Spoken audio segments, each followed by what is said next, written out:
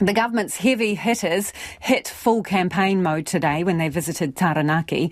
Both the Prime Minister Chris Hipkins and his deputy Carmel Sepuloni played on their family histories as they hit the streets of Waitara and visited the local high school. Our Taranaki Whanganui reporter Robin Martin tagged along.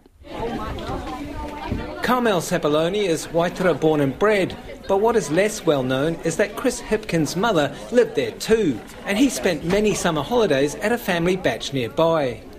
Rose Hipkins attended Waitara High School, where today senior students grilled the politicians on subjects ranging from cell phones in schools to teachers' pay and why they got into politics in the first place. Year 13 student Ohureri Ra'ava emceed the Q&A. She found the visit inspirational.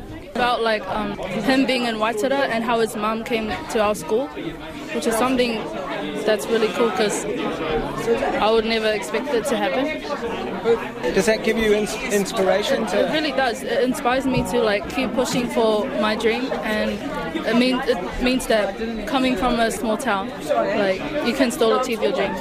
Her dreams were front of mind when she spoke to the PM and his 2IC. Just to represent my culture, because I come from Tuvalu, which is a very small island, and I really want to promote it and about the things that are going there, because there's a lot of sea levels rising, and I just want to push it out. Then the Labour Party hierarchy donned hairnets and latex to serve hamburgers for lunch. Not that everyone was aware of who the strangers were. Kaila Patuwairua was in the dark. How cool was it to get your hamburger served up by the Prime Minister today? It was cool as. Did you know who he was? Not really. Kaila's mate, Kalia Roger, had clocked the PM somewhere. How was it for you being served by the Prime Minister? Pretty cool. Did you know who he was? Yep.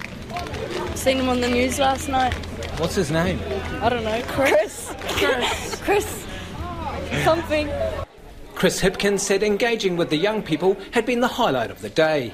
Being able to interact with kids is fantastic. They often ask uninhibited questions, so you really kind of get a flavour of what's on their minds. They don't hold back. When you were serving burgers, did you get the sense that they knew who was behind the counter there? Yeah, a lot of people were making jokes about a certain slip-up that I made during the COVID-19 response period. That sort of came up a few times. But a planned fish and chip run was dropped from the itinerary. So, Chippy, you're not in a Chippy shop? No, well, unfortunately, because it's raining and there's none with places we can sit down to eat it, so... They look like they might have it on the menu. What are you thinking of? Well, I don't know. I haven't even looked at the menu yet, so I don't think they have got fish and chips, but never mind. I'm sure I'll come up with something. Cafe owner William Tang had a recommendation. What do I recommend for lunch? Yeah, for him. You can try our eggs Benedict. It's pretty good. Yeah, we got our menu right here. We do chips. We don't do fish and chips, unfortunately. Yeah, we do hot chips though.